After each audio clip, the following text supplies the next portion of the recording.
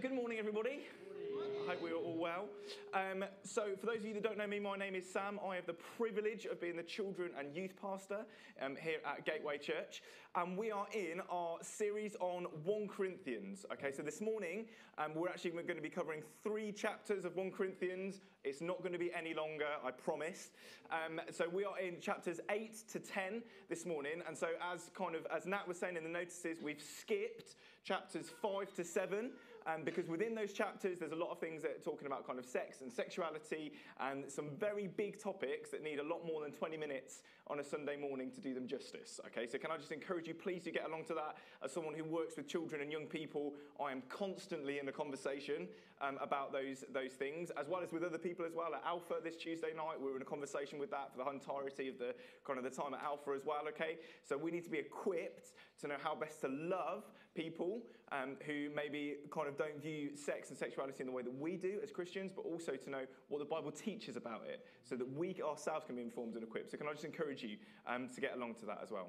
So this morning we are going to be looking at 1 Corinthians chapter 10, verses 23 to chapter 11, verse 1. So if you have a Bible, do you want to switch it on? Because I know not many people bring the paper ones anymore. So if you want to grab your Bible, please do turn to that. 1 Corinthians chapter 10, verse 23 to chapter 11, verse 1. It will go up in the screen above me, but I'm going to invite my friend up, Jesse, who's going to come and he's going to read it for us.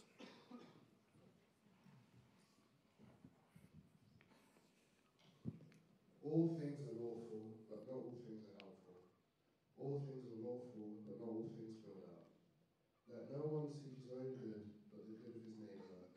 Eat whatever is sold in the meat market without raising question on the ground of conscience. For the earth is the Lord's, and the fullness thereof. If one unbelievers invite you to dinner, you are disposed to go. Eat whatever is set before you, without raising any questions on the ground of conscience. But if someone says to you, "This has been offered in sacrifice," then do not eat it, for the sake of one who informed you, and for the sake of conscience. I do not mean your conscience, but his. For why should my liberty be determined by someone else's conscience? If I partake with thankfulness, why am I denounced because of that for which I give thanks? So wherever you eat or drink, or whatever you do all to the glory of God. Give no offense to Jews or to Greeks or to the church of God.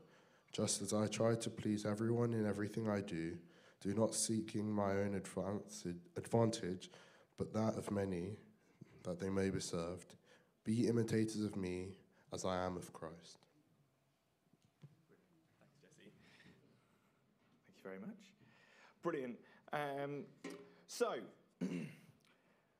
I would be very, very surprised if anyone in this room was encountering the same problem that the church was in 1 Corinthians.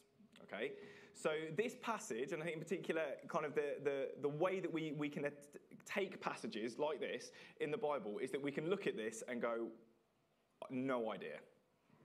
Like, it makes no sense to me, the context that it's in, what it's talking about, food offered to idols, like all that sort of stuff. It's just so weird and odd to our mindset and our situation.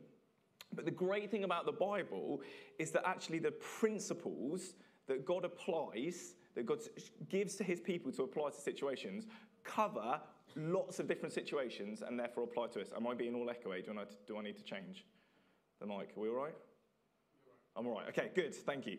Right, so this is, in 1 Corinthians 8, the situation is that the believers in Corinth, they're hitting a grey area. Okay, so what I mean by grey area is I mean that they're encountering this situation where the Bible doesn't expressly prohibit a certain type of behaviour. It doesn't say no to a certain type of behaviour. But equally, the things that they are then doing is leading to this occasion where people can sin. Yeah? So if I was going to define a grey area is an area of life, an area or a situation that we find ourselves in where actually the Bible doesn't say, no, don't do that. But equally, in that situation, in that occasion, in that moment, it could lead to sin or sinning on behalf of either God's people or others, okay? And so I would say that we probably find ourselves in these sort of grey situations all the time, right?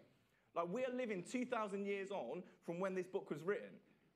And so actually these grey areas, these areas where actually the Bible doesn't expressly talk about the situation we find ourselves in, it means that like we find ourselves in those sort of situations all the time. And that means that it can create this kind of problem.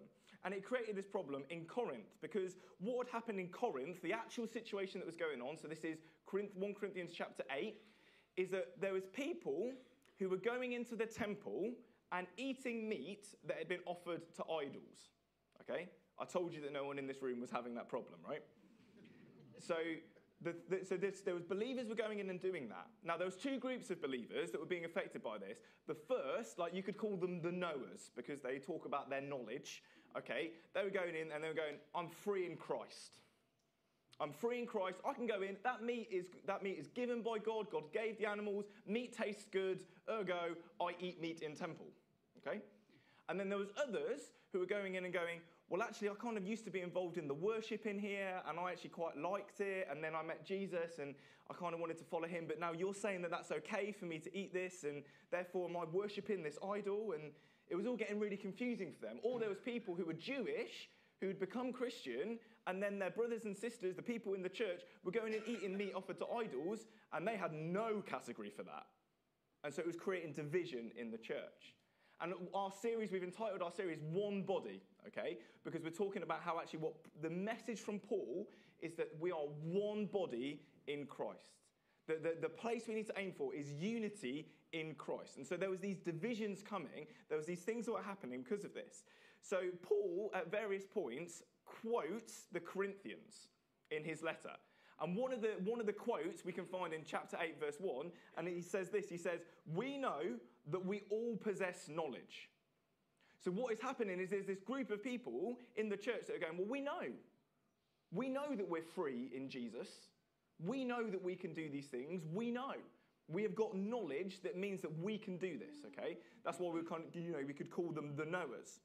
But what is happening is this group were prioritizing their Christian freedom over the well-being, over the faith and life of the other believers in the church. And not only that, they were prioritizing their Christian freedom, like aside from kind of being a witness of Christ and showing Jesus to the world.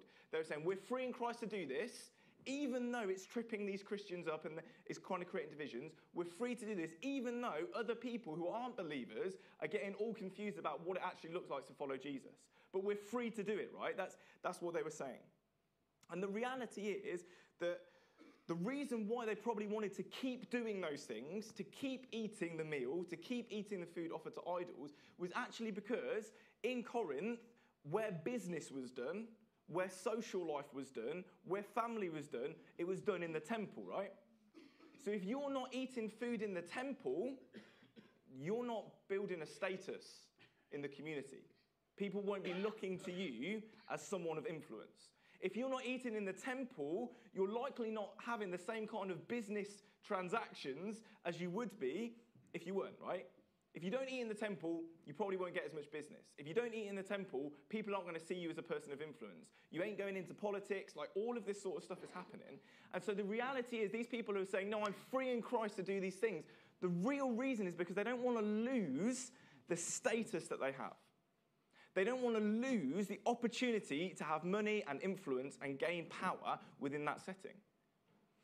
And I think if we're going to be honest for ourselves, when we encounter grey areas, for us the temptation to go, oh, we're free in Christ to do this, rather than thinking about others or what it would look like to unbelievers, is that we often go, actually, if I don't participate in this thing, people are going to see me differently.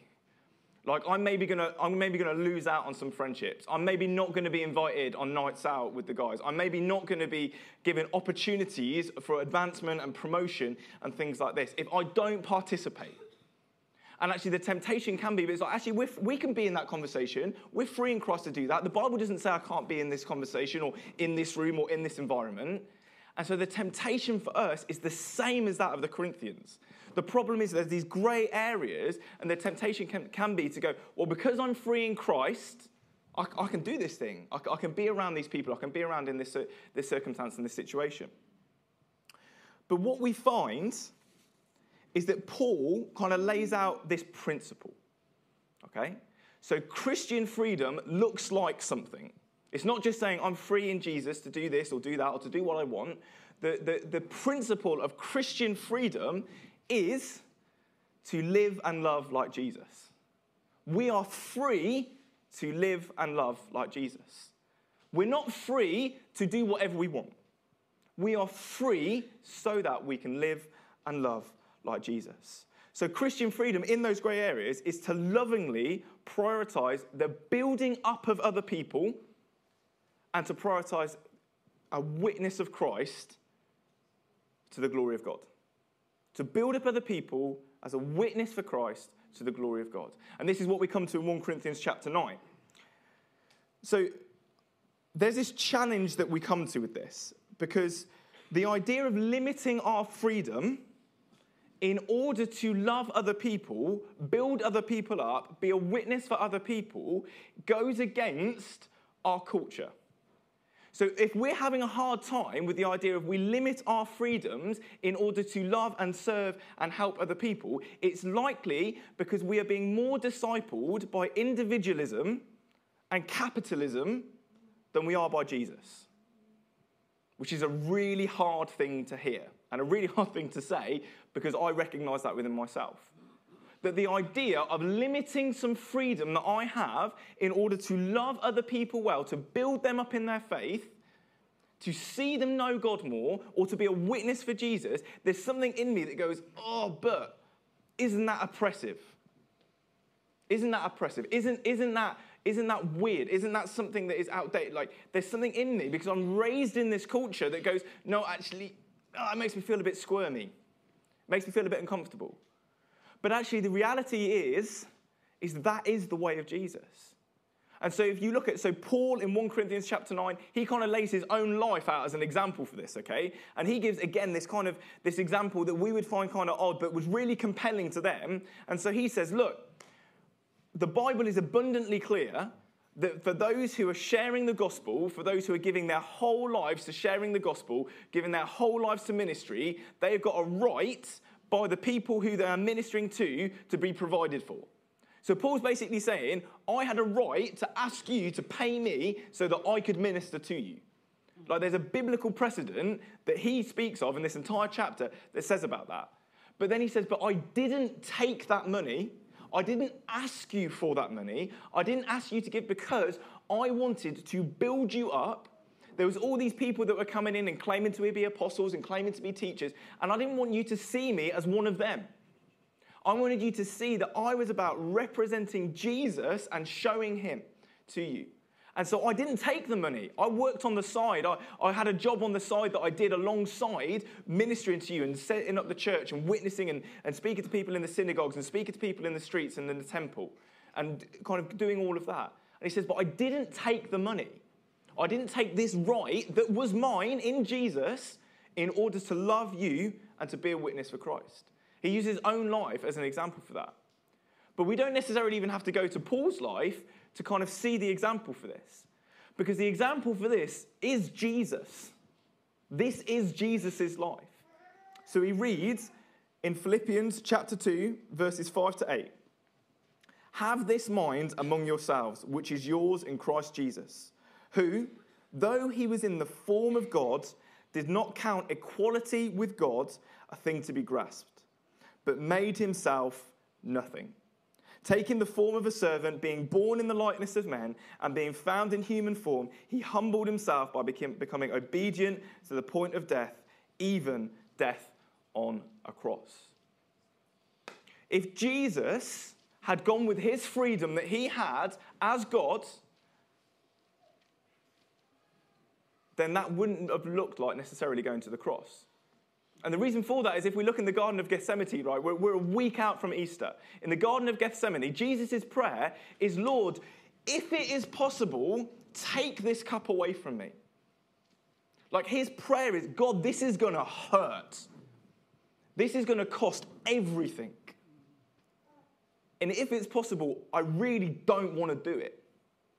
But then he says this line, doesn't he? He says, but not my will, but yours be done. And the reason he does that is for the sake of us. It's for our sake that he does that. That Jesus, who had known no sin, Jesus, the eternal, sinless Son of God, the Holy One, the creator and sustainer of all things, chose instead to give himself for us, for our sake. He was free to not. He wasn't under compulsion. No one was making him do that. He freely did that for our sake. That he, though he was in the form of God, he didn't grasp at that and say, I'm God, you're not, I'm not doing this. He humbled himself, became a servant, died on the cross for us and for our sake. And so the principle for us as his people is the same. That Christian freedom, the Christian life, is a cross-shaped life. It is a life that is lived in sacrifice for the good of other people and the building up of other people and for the witness for Jesus to the glory of God. That's what the Christian life is. And so when we find ourselves in grey areas where it's like, actually, I don't really know what the Bible says about this, or there's not like a specific instance in the Bible that talks about my situation, that's why the answer is always, what is the most loving thing to do for people in this situation? What is the most loving thing for Jesus and for the church? What is the thing that will bring the most witness, the most glory to God in this situation? And that as we ask ourselves those questions, the answer will become apparent, and it's normally the answer we don't want to hear. Can we just be honest with that? Like, it really is normally the answer we don't want to hear. It normally is, no, this isn't just workplace banter. They are attacking someone and putting them down. No, you shouldn't be involved in that situation. Like, we don't want to hear that, right? Because let's be honest, when you don't start participating, you start getting ostracized. Like, let's just be honest about this. There is a sacrifice that comes to this, but we are living as a sacrificial people, mirroring and imaging the one who sacrificed everything for us. Yeah? So there is this place that we find ourselves, when we find ourselves in the grey areas, where the question is always, what does it look like to love the church? What does it look like to be a witness for Jesus? How can God be glorified in this situation? And I think to start off with, like, we actually have to physically almost ask ourselves the question, because if this is not a common practice in our lives, in our minds, then I think we actually have to get into kind of a rhythm and a routine of just going, okay, what does it look like to live for Jesus in this situation? Like, when I was a young person, we used to walk around with these bands that said WWJD, what would Jesus do? Okay, I had so many of the different types of those on my arms. I used to have them from there to there when I was a young person. There was just so many out. There was lots of different types. And so I had them all on my wrist, which didn't help in any way, shape, or form. But this idea that, like, actually we need to be starting asking ourselves the question, what is the most loving thing to do? What is the way that's going to build the church up, build up the people around me? Because actually, if we're in situations where there's other Christians in that situation, maybe new believers or believers who come from a slightly different background from us, then actually we need to be considering, what does loving them look like in this situation? And I think that in and of itself can be quite a difficult thing. We've got to process that and work that out with people. You know, Paul talks about how he becomes all things to all people. So he says, to the Jews, I became like a Jew. To those under the law, I became like one under the law, even though I'm not under the law. To those who are Gentiles, I became like the Gentiles. Yeah? Like Paul is saying, I became all things to all people so that some might be saved. That in the situations we find ourselves in, we need to carefully consider what it looks like to love people and to be a witness so that some might be saved through our witness. Okay? So in the reality of where we find ourselves, because we are definitely not. In fact, if anyone is, and I'm almost 100% certain, but if anyone is having an issue with meat offered to idols, please do come and talk to me about it, because I'll be genuinely interested and want to work that through with you. But because for the vast majority of us, that's not an issue, there are scenarios in our life where there's not this definite answer, but we need to apply this principle. So I'm going to give some examples, okay? So one of these examples is our use of technology, okay? So all of us have got a phone in our pockets. All of us, I would imagine most of us have got laptops. Almost all of us will have access to the internet. And so the Bible, being written 2,000 years ago, does not talk about Wi-Fi, iPhones, or Steve Jobs. Okay, it's not in there. But there are principles that we need to apply to technology. So our use of social media how we present ourselves, how we talk to other believers on those platforms, how we communicate what our life is like and what's going on in our lives is important. And there is a principle in how we conduct ourselves online that we need to just be aware of, okay? Because it is possible to believe the right things in the wrong way with the wrong attitude, okay? You can believe all of the right things and be a horrible human being. Like, you just can. It's absolutely possible to believe the right things and be a terrible human being, okay? And we just need to be aware of this because actually when Jesus was walking the earth, he had sinners coming to him. He didn't pull punches. Jesus would convict them of their sin. Like the instance of the woman in the well in John 4, he kind of spoke to her, said, bring your husband. She said, I don't have one. He's like, you're right, you've had 7, and the person you're living with now isn't even your husband, right? And then they have this conversation, and he reveals himself to her. And what's her witness when she goes and talks to people? Come and see a man who told me everything I've ever done. Could this be the Messiah? She was excited, right? She was excited that salvation might be there. And actually, what we can almost reduce living for Jesus to is believing the right things. If we believe the right things, we're living for Jesus. But it's not just believing the right things. It's believing the right things and loving people and moving towards them in a heart and an attitude of compassion for them. Right? Because we all know Christians who are jerks. Like, don't we? Like, you're laughing because you're thinking of the person. And it's true. You can believe the right thing in a way that does not witness for Jesus, that does not move towards him in compassion, that is not in love. And so we need to believe the right things in the right way with the right attitude. Yeah? To be like Jesus. Because as we do this, can you imagine? As we do this, people are drawn to Jesus. He is an attractive person. And the more that we live and love like Jesus, the more people will be drawn to the presence of God in us as his temple. Okay, a couple more examples. One is politics. Now, I'm very grateful that we are not in a situation like in America where it's so divisive, but it is still pretty divisive, right? And we have got a general election coming up at some point. And so there are people in this church who I know are paid up members of the Tory party. There's people in this church who I know are paid up members of the Labour Party. Okay, and that's fine. Like, you are free in Christ to believe things and think things and have an opinion politically. Absolutely free in Christ.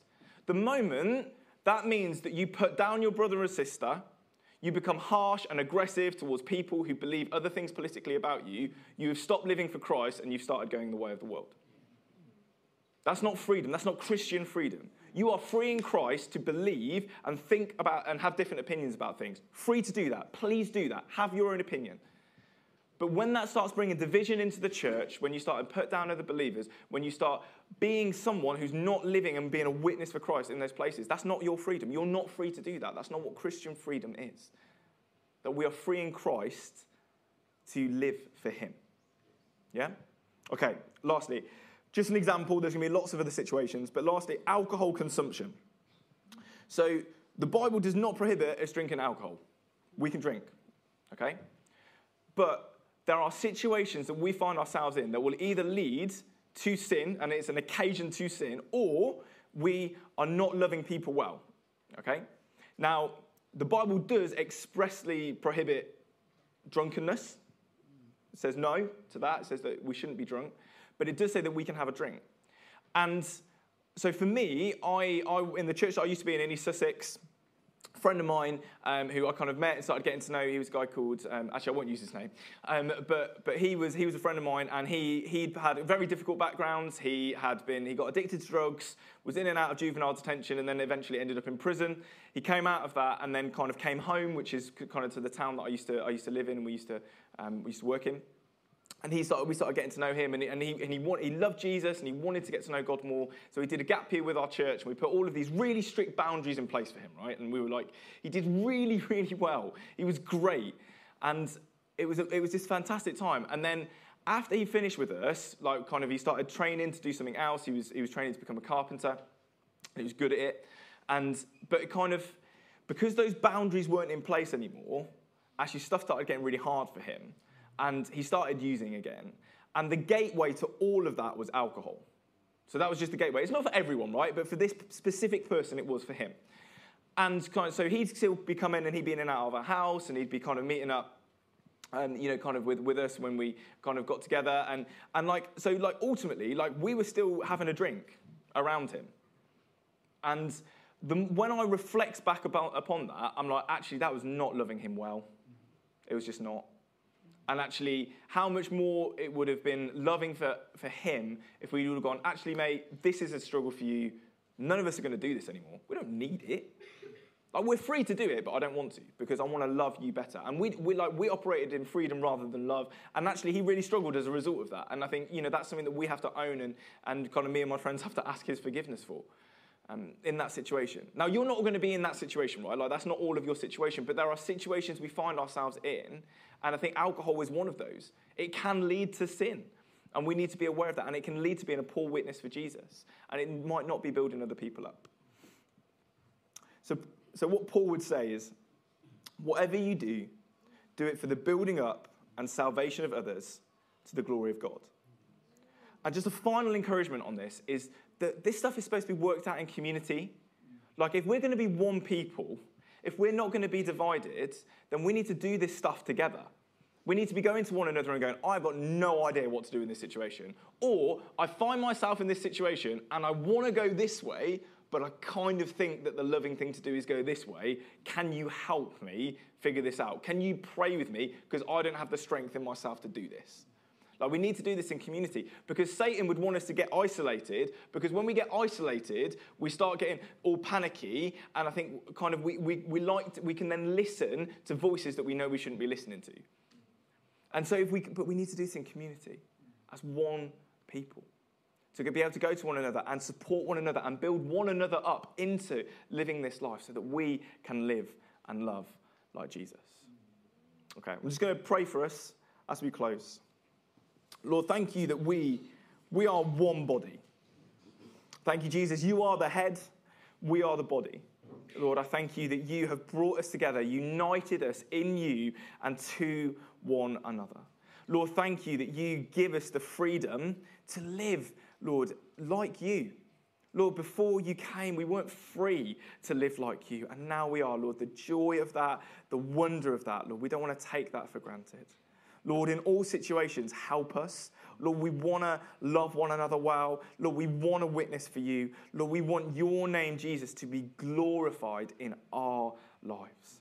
And so, Lord, we pray that as we go out this week and every week, Lord, from this moment, Lord, we are asking that you would give us the wisdom. We're asking that you give us the courage and the boldness by your Spirit to live for you. Lord, thank you that we are free to live and love like you. And so we ask that you would do that work amongst us in your name. Amen.